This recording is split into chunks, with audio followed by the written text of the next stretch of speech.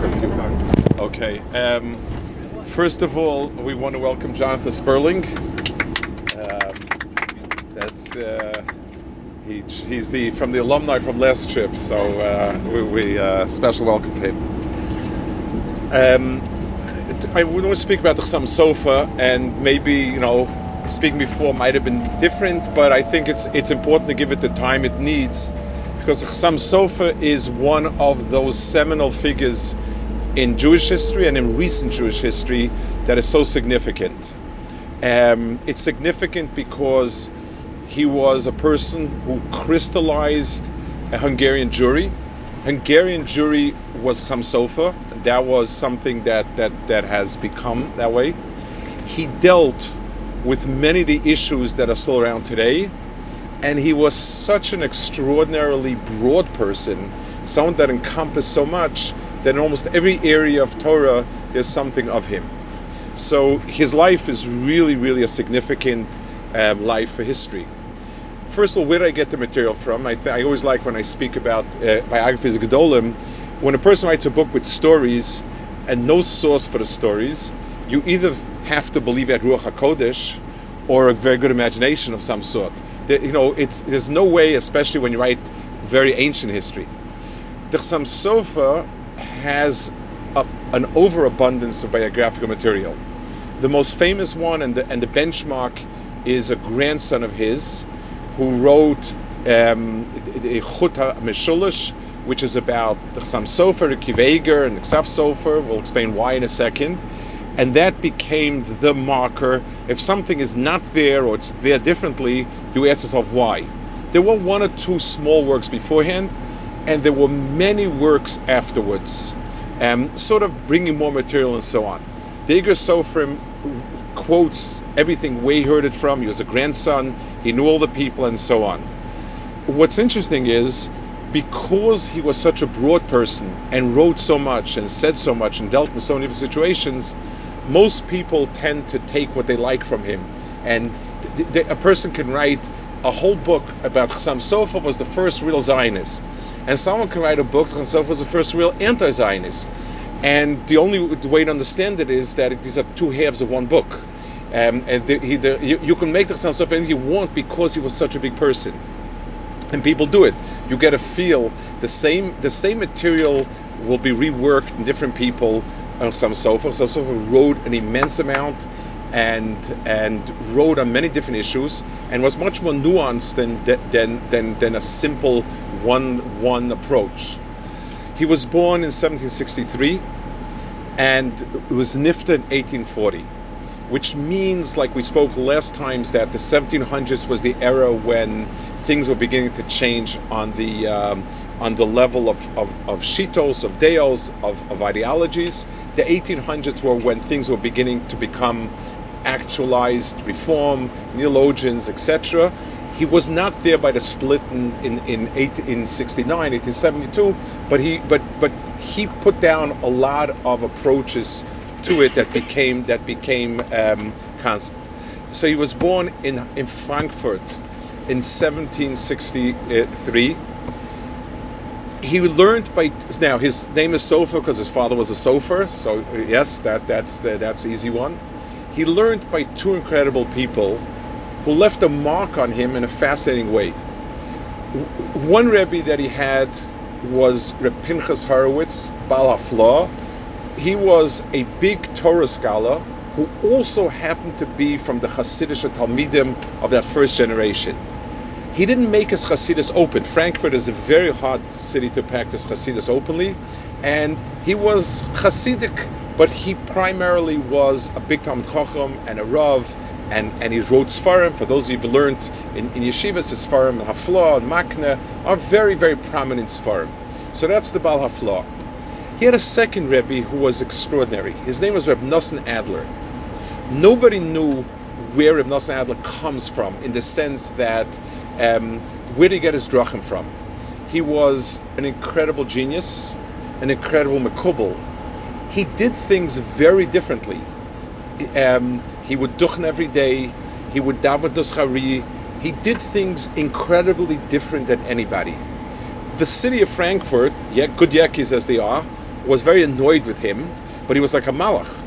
So they reached a certain understanding that he must have his own minion of no more than 10 people, and whatever he does for himself is untouchable. Other people, not public. So Rav Nosson Adler was not a public person. The things that he did were al pi Kabbalah. The Chassam Sofer, when he would talk of his Rebbe, would turn white and say he was a living malach. The Chassam Sofer's awe for his Rebbe was incredible, and yet the Chassam Sofer, on a practical level, was very against any type of activities that were the type of things his Rebbe did. He would not allow in any communal fashion. So, on the one hand, his own Rebbe was somebody that was very different, somebody whose personal hanhagis were completely unusual, and on the other hand, he davened with a Sephardi nusach. He was very different, and yet, and he held him. He said this. He was anything that he saw by Nosson Adler must be halachically correct. Impossible that he did something that was not correct. That was his type of regard. On the other hand, the idea of not allowing a community to stray from the straight normal was very strong in some stuff, as we'll see. And those were the two people who were his rebbeim. He was a rav in one or two other places, in Nickelsburg, and he became a rav in Pressburg in the early 1800s, and was there 32 years a rav until he passed away in 1840. He was married 3 times. His first wife passed away quite young. I don't think he had any children from her. His second wife was the daughter of one of the other great Gedolim of generation, Rabbi Akiva Eiger. Anyone who's learned, Rabbi Akiva Eiger is a name is the shining brilliance of the last few generations. And he married a daughter of Akiva Eiger. Her name was Sarah, and he had his children from her. She passed away, I think, 10 years or so before he was nifter, and he remarried another time.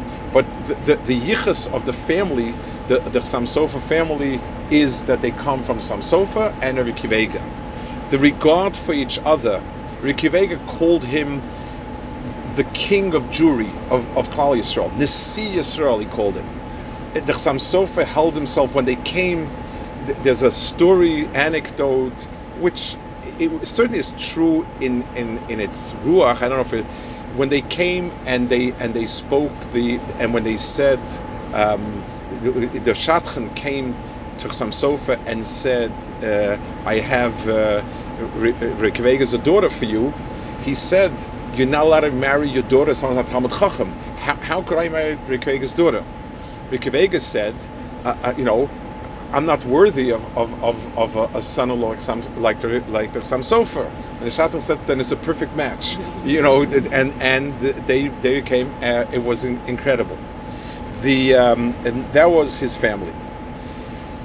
He was the Rav of Pressburg.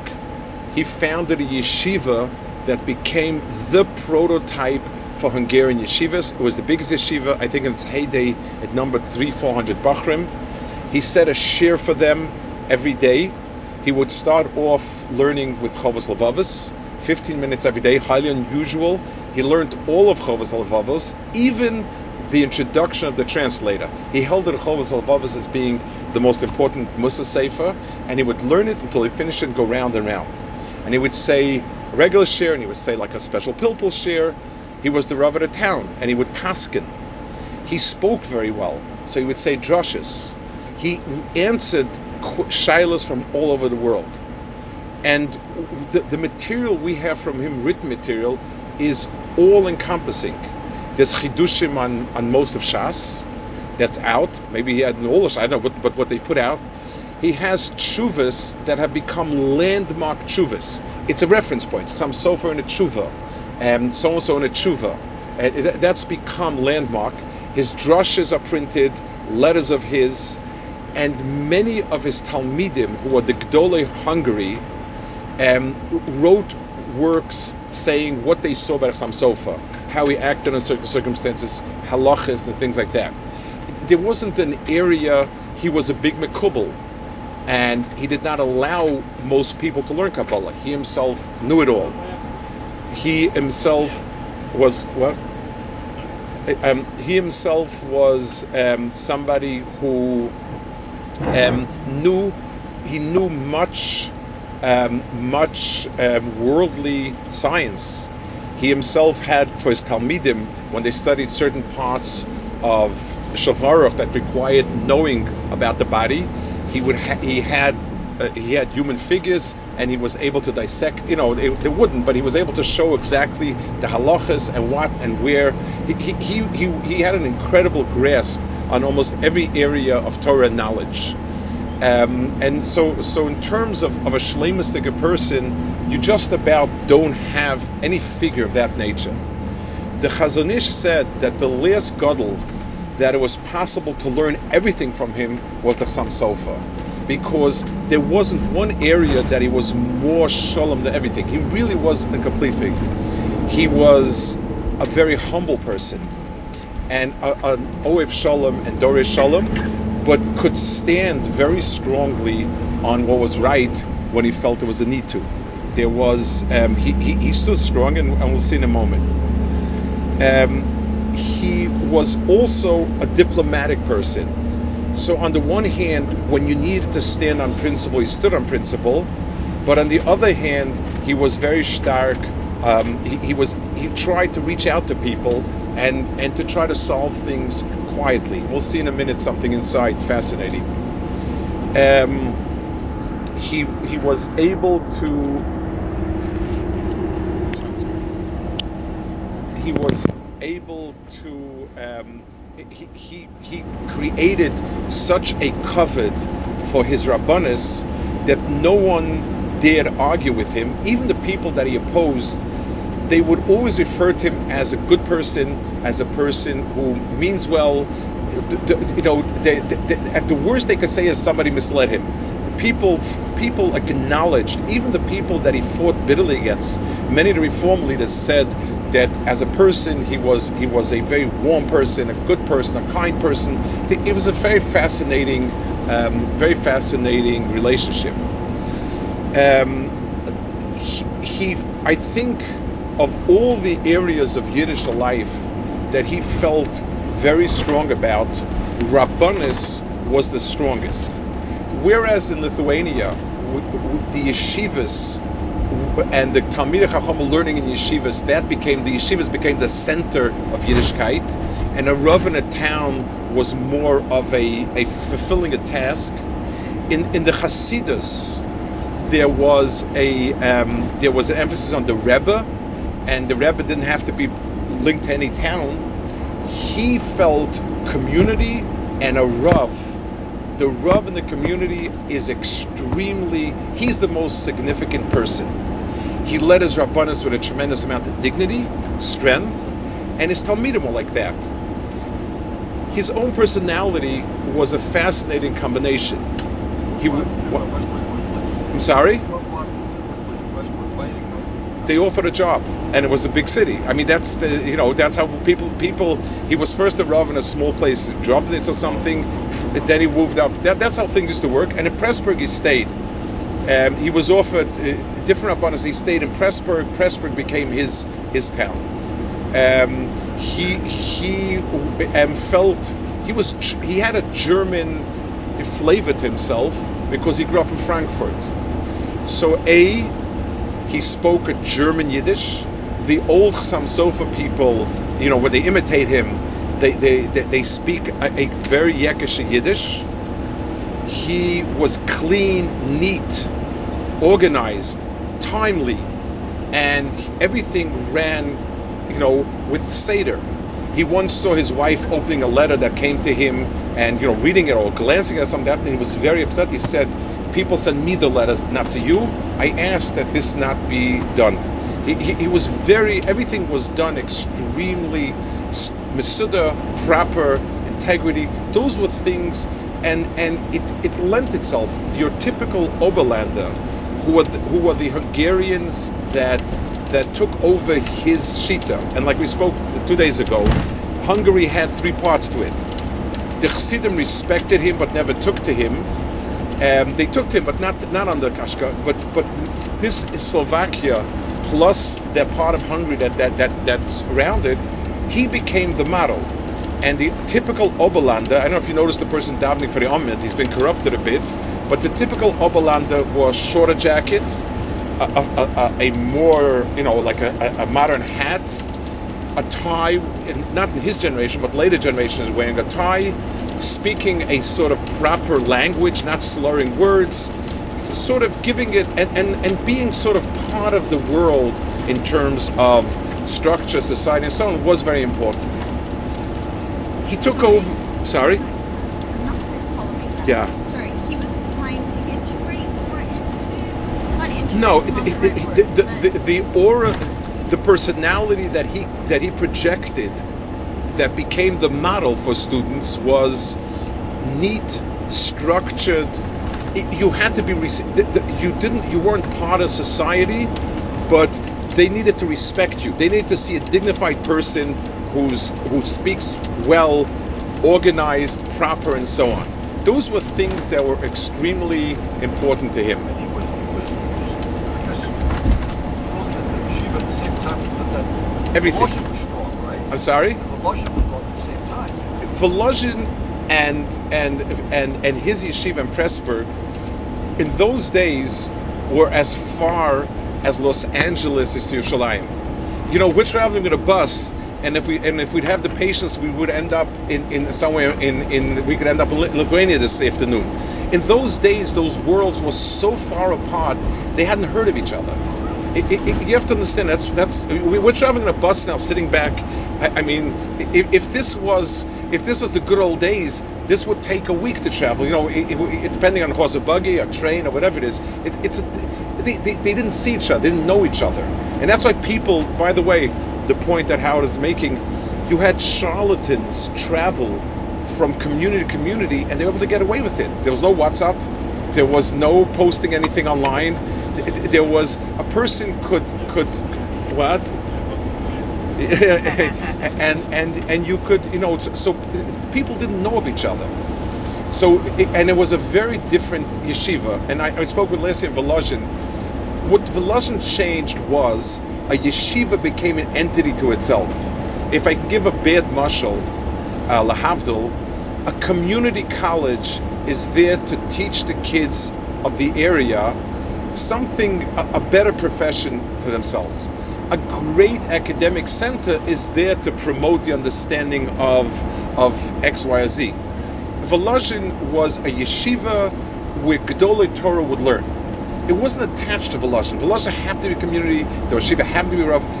It had nothing to do. Volozhin was a whisper community. This was a major yeshiva.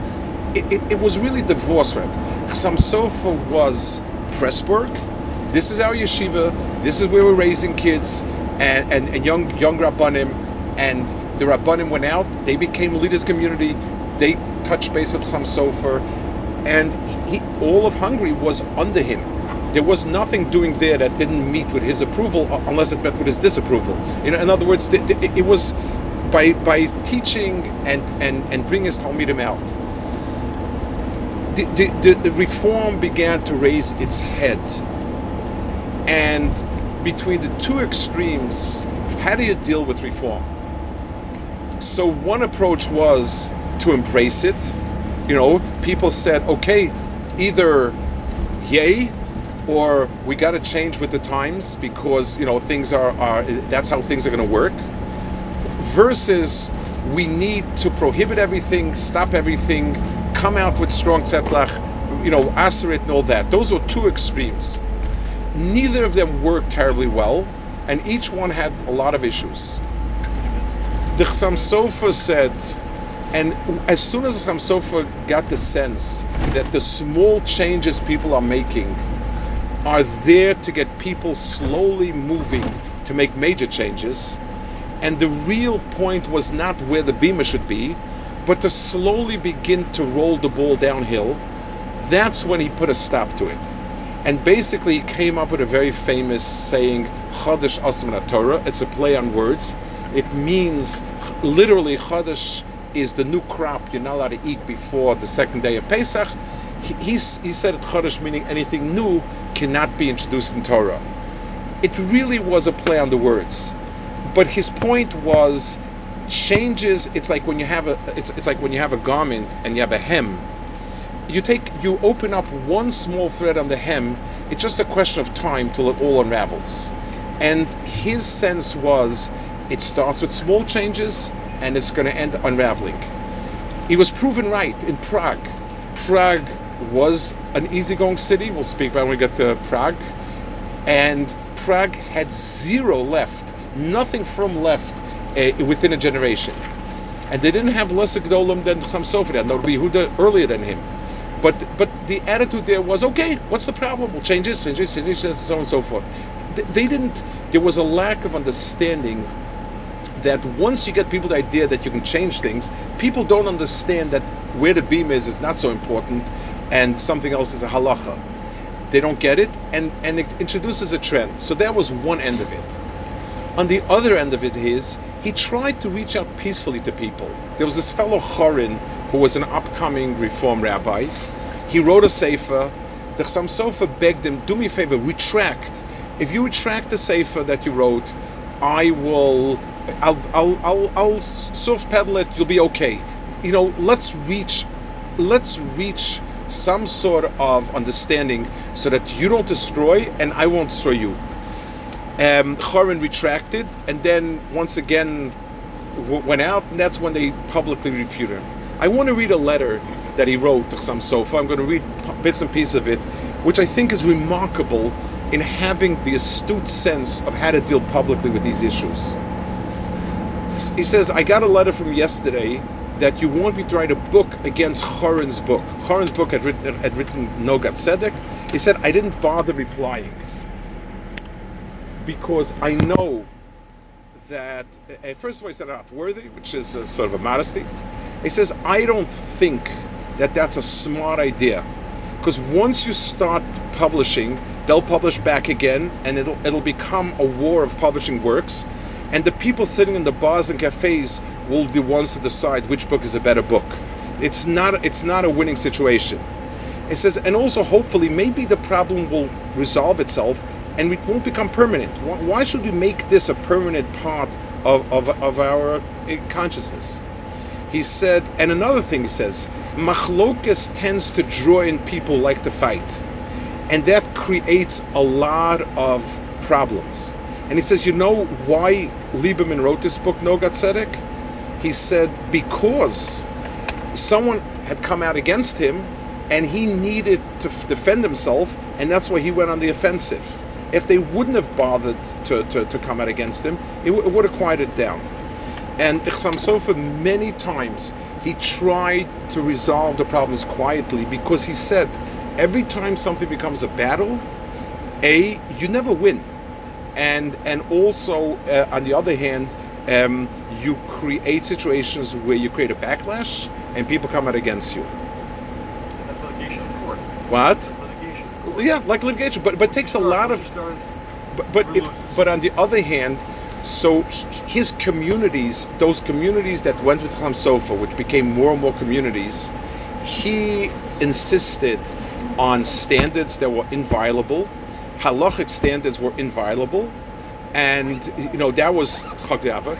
But his relationship with people who were soft peddling it, who were maybe making changes, he did not come out attacking it. He basically pulled in the wagons and said, we will build a strong orthodoxy. What other people do, let them do. We need to build what's right. So he was very strict about what he allowed in his communities, but was understanding in how to deal with people outside his communities. Was there a clear line between Reform and Orthodox? Was the word Orthodox used? I don't know if the word Orthodox was in his time already, because I don't think it had been so clearly. The real split came 20 years later, after his death, 20, 30 years later. But it started with small things, and it was like a creeping annexation. So he stopped that. One other fascinating, a very insightful way of dealing with things. He was a big halachist, and if a din is a din, that's how it's supposed to be. He was annoyed with the Hasidim that they cut corners on certain halachas.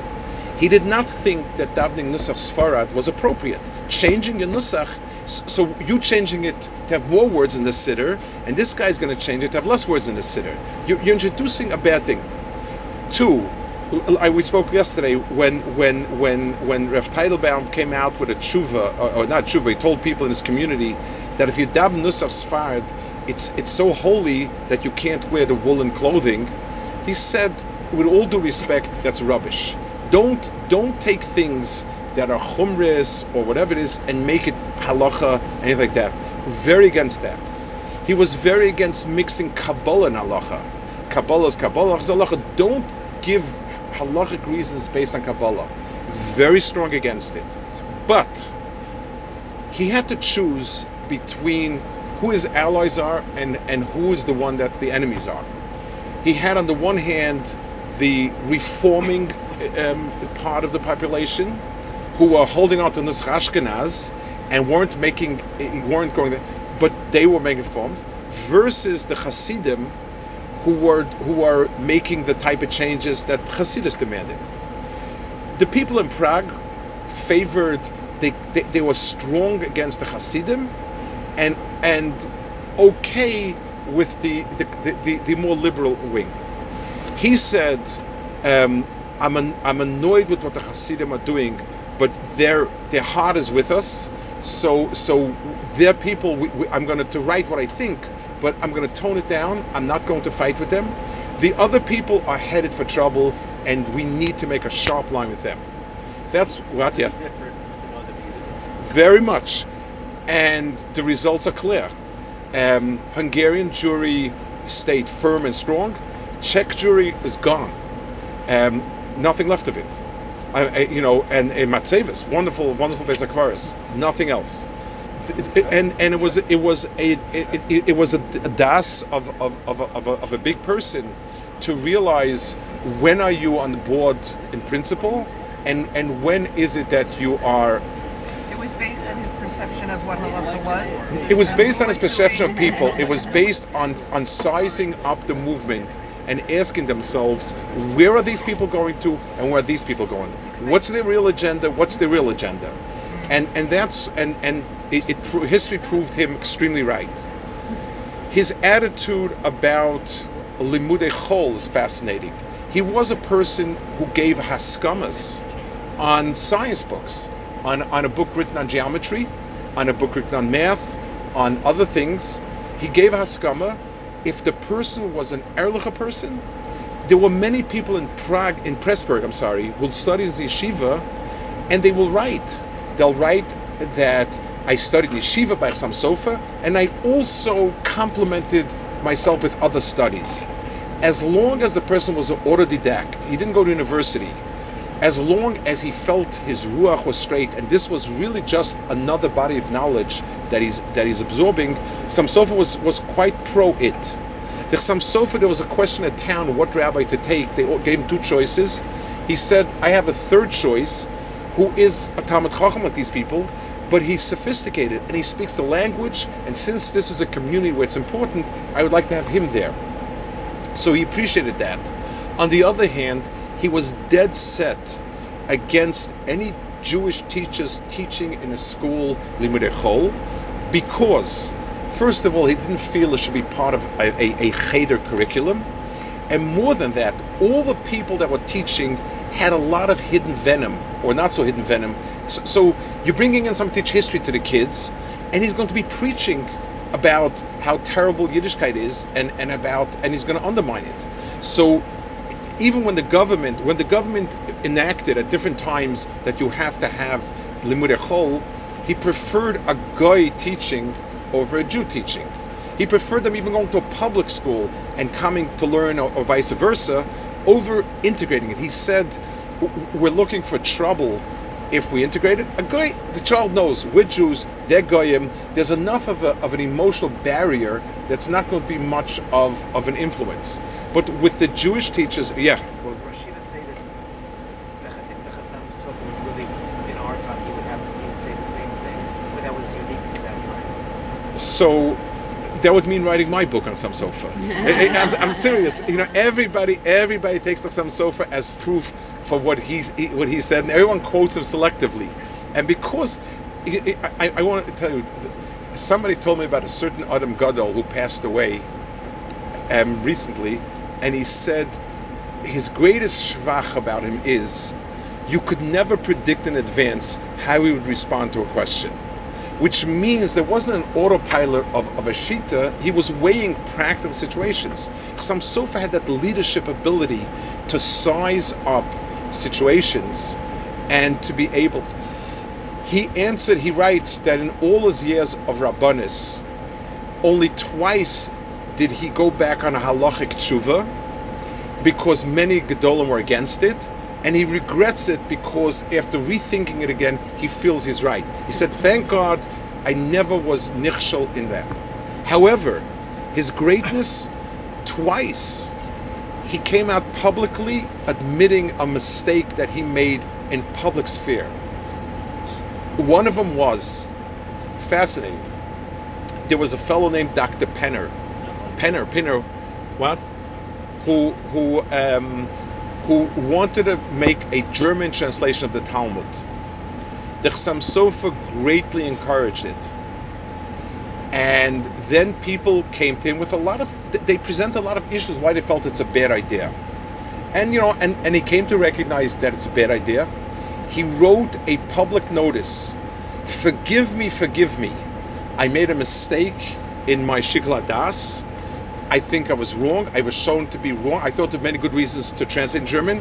I've been shown wrong, and I was wrong. I asked of Dr. Penner, who's a very erlich person, that he should also not translate it because I think they're right. And he desisted, Rabbi Penner, Dr. Penner, he called him. Amazing godless of a person who really was the king of, and on the public issues, there's twice. There was another sefer that he was for, and he also wrote. He would always approach a person peacefully. There was a person that he was told that there's a rav in a certain town who never got smicha, never learned much.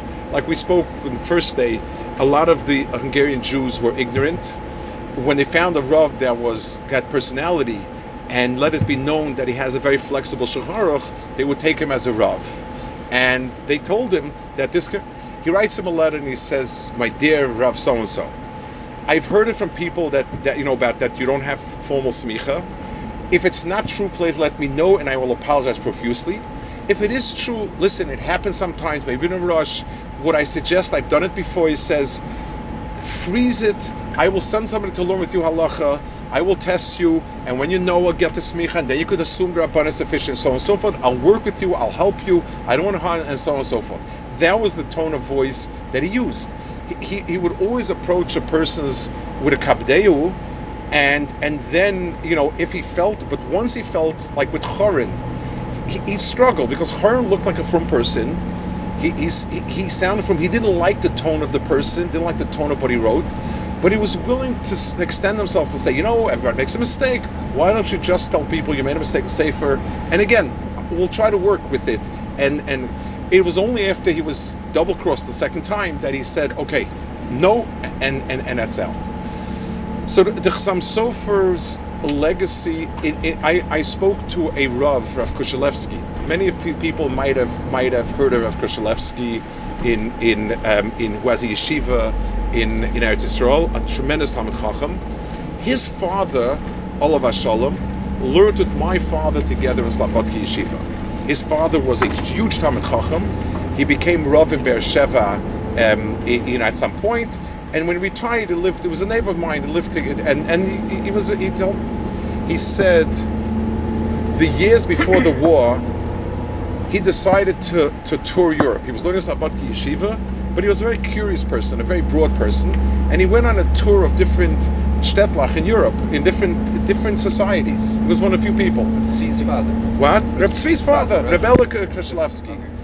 He didn't have Eli with him to plan the tours, so it took much longer than 3 days, and he went around. He said, I'm telling you, had Hitler not come, there would be no Yiddishkeit left in Europe except for Hungary. And he had he himself was a Litvish yeshiva bacha. He said it was downhill. I know this from my father. My father didn't know about Hungary. My father was Lithuania. My mother's in Poland. Chassidish home. My mother's father wore a spadik. Her brothers were diehard communists until they came to America and became capitalists. But there was no. It was disintegrating. And in Hungary, he said, it may be for many reasons. The communities were strong. The standard of living was better. The grinding poverty you had in Poland, Lithuania didn't exist. It's a warmer country. It's easier. The anti-Semitism was more soft-pedaled. There was you didn't have that built-up bitterness that you had in the other places, but the communal structures were very firm. You had your kehillah, everything revolved around it, and it preserved. It persevered. They opened, the Chassam Sofer's Talmidim became Rabbanim in other communities. He had a son who became the Rav in Pressburg, but the Maram Shik, who became Rav in Chust, was seen as being his and if you look at the Maram Shik's Sfarim, he had a lot of the same things. He told Rabbanim would come to him you'd see they write to him that this Rebbe opened up shop in town. It's a chutzpah. And he would write, you're right, but don't make an issue of it because it'll only create problems. It reach some sort of concordance, reach some sort of agreement, and live and let live, because that will preserve everything. So Hungarian Jewry really was the one model that survived. What is fascinating is it didn't survive the war. There is nothing like it today. There is nothing of that structure today at all. The people in his community, those who were saved and came to America or to Eretz Yisrael, were absorbed into the Hasidic communities and became Hasidim. So when we speak generically of a Chassid, it's really the people who call themselves in Borough Park Hamish people are those type. They're that type, that genre. I asked recently. There's a Rav in Borough Park, Tenker Rav, a Friedman, who was born in Hungary and grew up his young years. He was born before the war, grew up in Hungary, and I asked him about it, and he said it comes because of their Ehrlichkeit. He said they came to America. There was no structure. They didn't want to become more modern. The only ones who retained the old flavor were the Hasidim. So by default, they became absorbed into Hasidic communities, and it disappeared. There is nothing like it. It could be because you need a community like it. It doesn't exist. A yeshiva, Lakewood Yeshiva, can exist no place. Lakewood was a no place, and you had a strong Rosh Yeshiva, attracted bright Talmidim, and Hasidic Rebbes don't need geographical zones. So Satmar Rav came to America, very charismatic person, drew a lot of people. Ger came to Eretz Yisrael, they drew a lot of people. It's something that was extremely, it's unfortunate because it represented a fascinating facet. I want to add a story to that will plug the Mir Yeshiva also a little bit. So Yaakov is here, he'd get a plug for the Mir Yeshiva. When my father-in-law, Rabbeinu Finkel, was the Mir Rosh Yeshiva. At his shiva, so we spent, we were all there, and many people came, and I'm sitting next to a very chashuva-looking Rav, a real rabbinic figure. I don't know who he is. I whispered to my brother, who's this? Don't know. Listen, so sometimes you chuck politeness aside, and I said, Kvod Rav, who do I have the pleasure of speaking with? I told him his name is Sofer. He said, how did you know my father-in-law? He said, I didn't. So I said, so what brings you here? So he said, it goes back one generation. His father was the Chassam Sofer's direct descendant, who was Rav of Pressburg. He was saved during the war and came to Israel, penniless, yeshivaless, communityless. A knock on his door, and my wife's grandfather, my Shver's father, Reb Lezer Yudel, is there. And he introduced himself. And he says, so yes, and what can I do for you for Mir Yeshiva? He says, I'd like to open up a yeshiva together with you. So I was taken aback, and he said, I'm very honored. But it has nothing. We have nothing in common in terms of the learning, the style, and nothing. He says, no, I'll tell you how I envision the partnership. I'll tell you how you have. I tell you how I envision the partnership. I will support you totally for 3 years, and you run the educational department totally for 3 years, and then you're on your own. So he said, so what's in it for you? Why? He said, every different facet of Torah needs to be perpetuated. And I looked around, and there's nothing to perpetuate Hungarian Torah. It can't be that Hungarian Torah disappear. And I see from the people I know, you must be the most suited for it. I want to have that schus of putting down the foundation for Hungarian Torah. And he did it. He supported it. He had a kollel for a few years. His yeshiva never took off, and it did not succeed. But in terms of the understanding that this was an incredible facet of Klal Yisrael is really remarkable. And it's something that you think the ability to reach that balance, community, yeshiva, modernity, preservation, respectable interaction with the world, and yet being able to be your own person, that really was incredible. The last person that I think embodied that was Rav Weissmantel, who, with all the stories about the saving people of the war, I don't want to talk about him because he's a topic of its own. He was a person who grew up Nitra in these places, which was sort of all coming from that same place. In Europe, he wore a tie, short. He was a genius, an incredible genius, very stark. In new languages, was fluent in many of the European languages. In America, he lived only a short time. He tried to reestablish a community. Again, never got off the ground and sort of became absorbed as Satmar by default. He was personally very close to Satmar Rav, respected him greatly, and they were very close.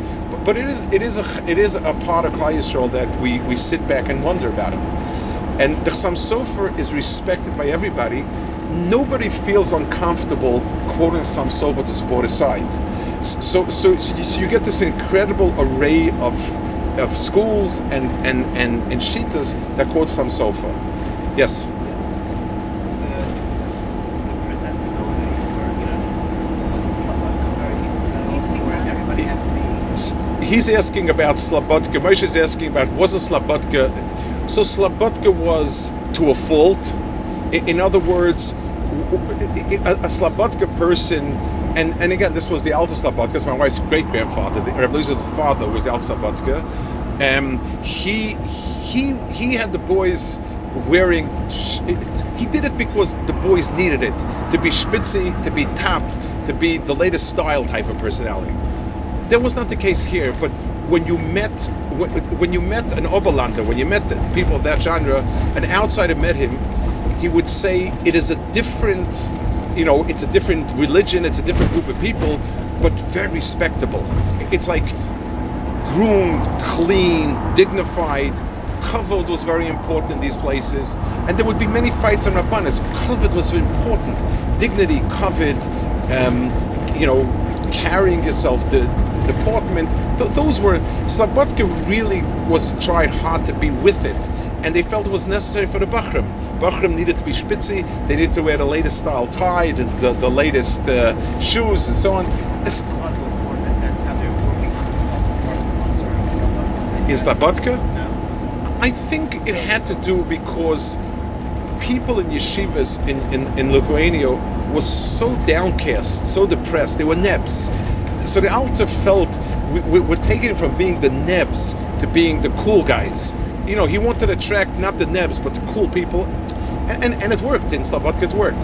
But this was a community, and very, very, you met the person. His hat was bra. I spoke to somebody. There was a man who had a store in Geula. His name was Greenwald.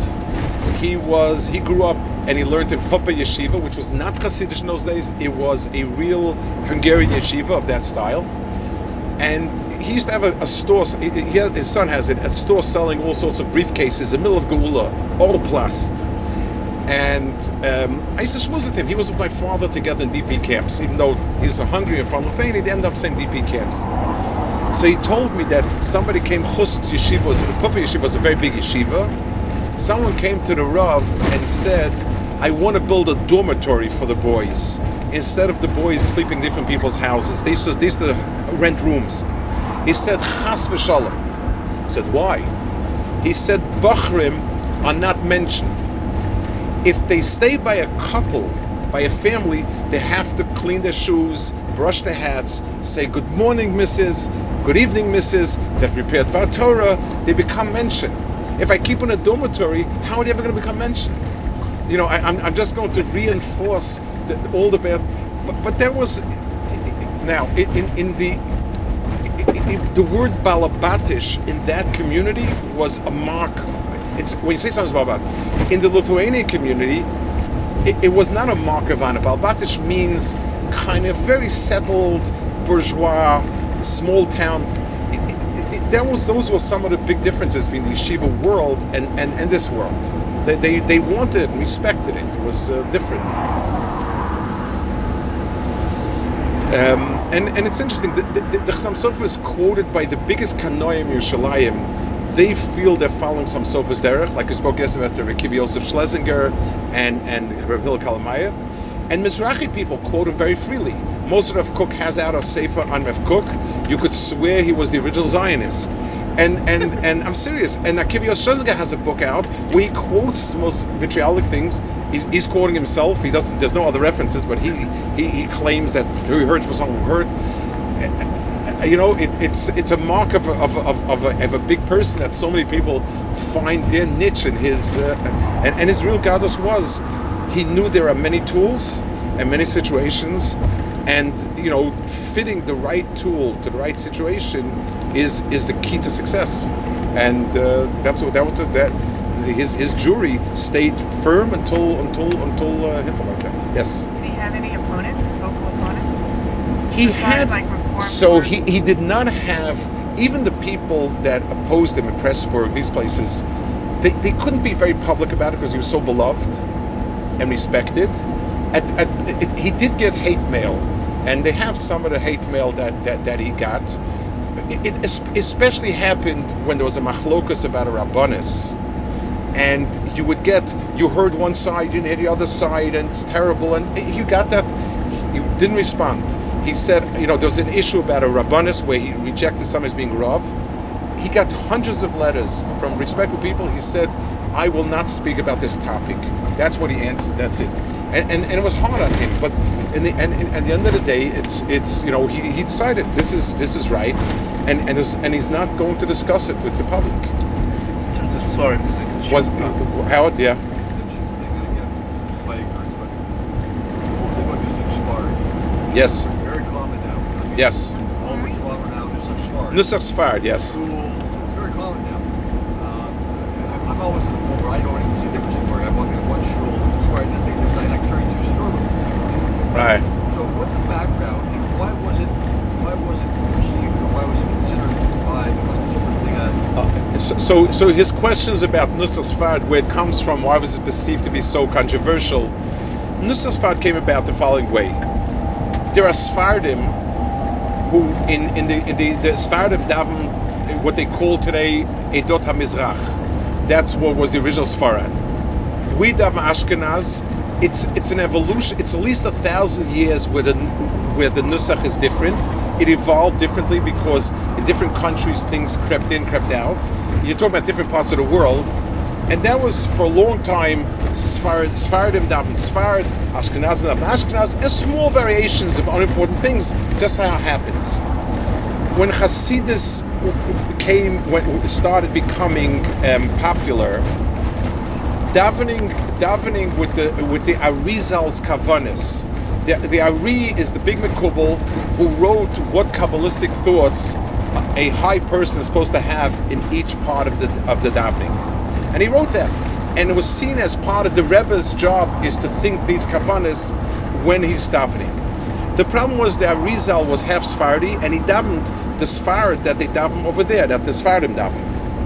So he didn't. So what they did was they copied and pasted.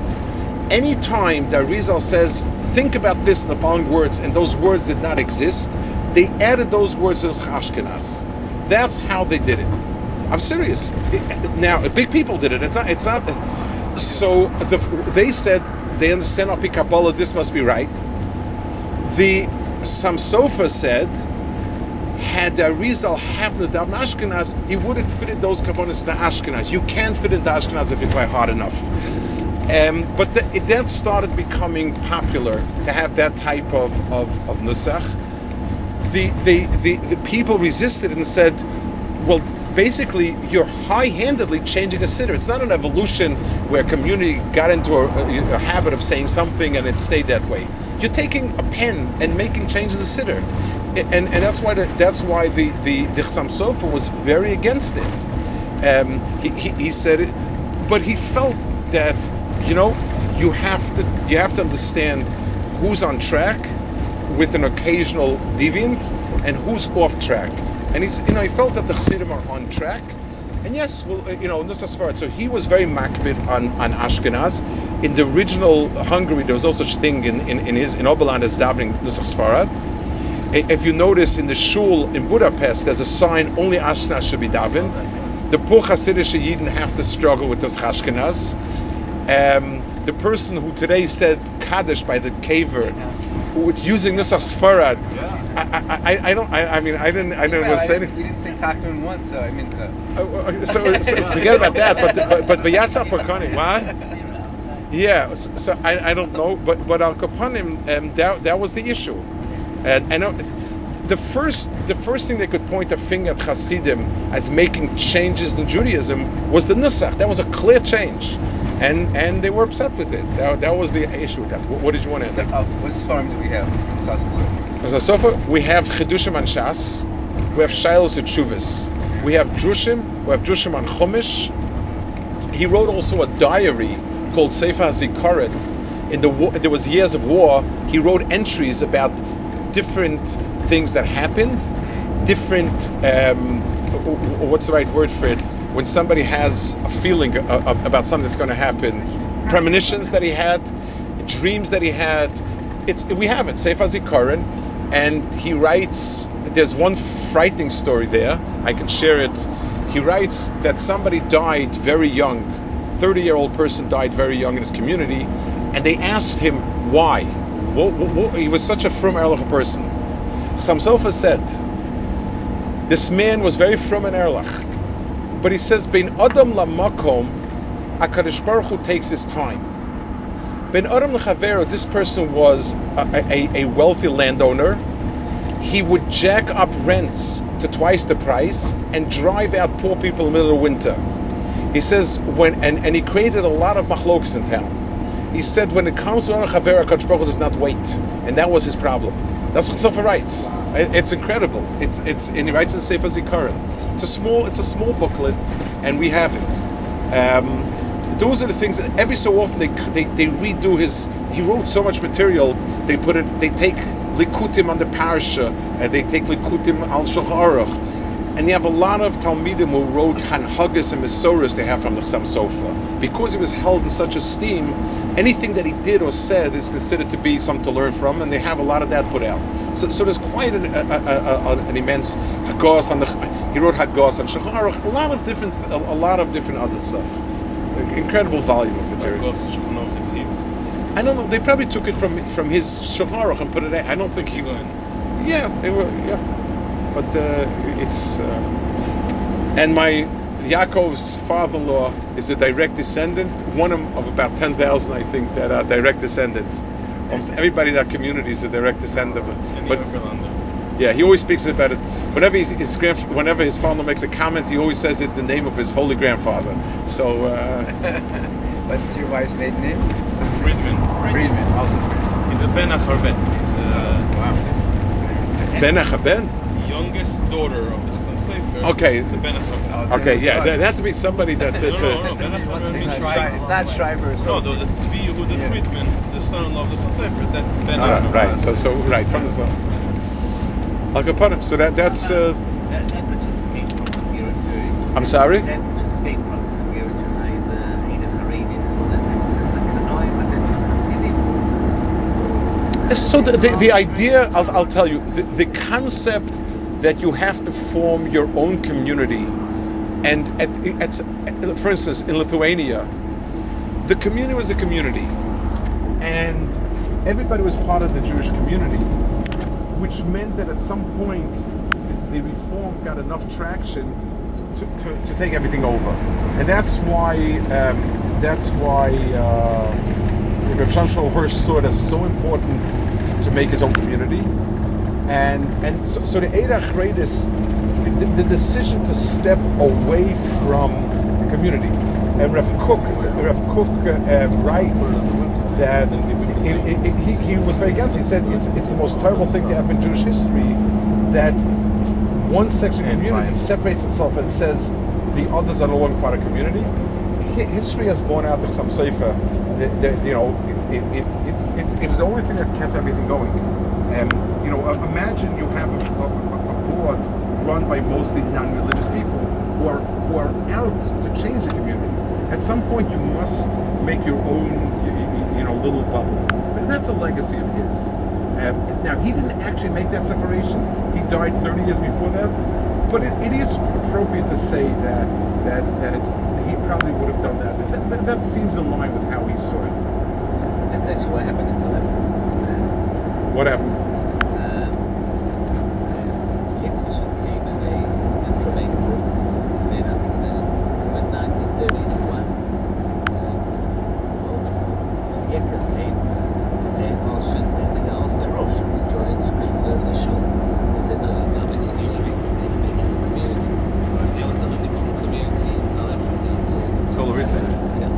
He's sharing us his experience in South Africa.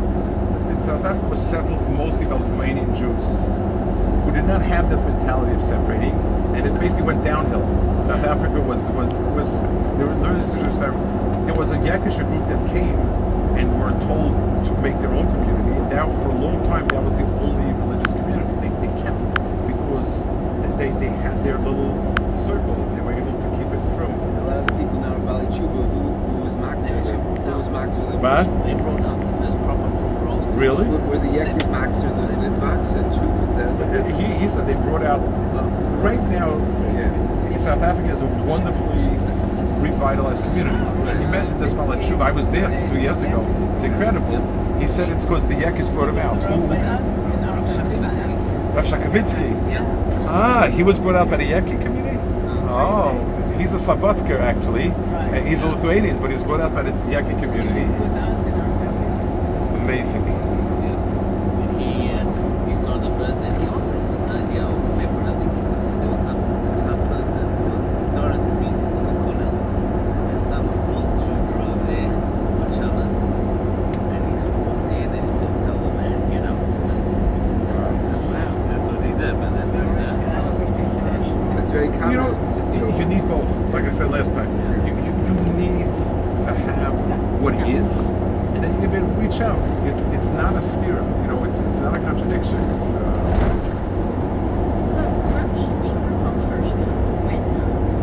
So, Shulchan was the 1800s, from let's say 18 to 1880, approximately. I'm not. That's approximately where they lived. So there was overlap. There was overlap, and they actually, because the countries, there wasn't. Shlomo Hirsch himself studied in Hungary. He was influenced by the ideas in many ways, and there's a lot more overlap. The ability to speak forcefully, powerfully, put down your principles, the Kehillah structure. This person actually, the speaker of Shlomo Hirsch, this Greenwald I spoke about yesterday, who was a historian, studied for a certain amount of time with Shlomo Hirsch, and he said when he came, it was strange to him. Like Germany looked very different because they had adopted all the external minhagim. They were not against that, so the bima was there, the chas was there. He did not like the style of learning. There was not enough pilpul. It was a lot of pshat. But he said that when Shlomo Hirsch got up to speak, he said it was an unforgettable experience. He said you felt that a Navi was speaking God's word to you. He said that's how powerful Shlomo Hirsch was. You felt that Dvar Hashem is coming from his throat. And this is when somebody had seen great Rabbanim like this. He said there was nothing like it. Would you say that Rav Hirsch modeled a lot of what he developed on Hungarian Hill on the Hungarian? You know, I'll tell you that it's the other way around also. Chassam Sofer was German. The idea of Kehillah, the strength of Kehillah, the structure, Rabbanis, what are the things that were common? Yes. Okay. Is there another gadol who's claimed by both the Litvish and the Hasidic world? Chofetz Chaim. Chofetz Chaim would be somebody. Everybody was. Yeah. But you're right. There are not many that. The way the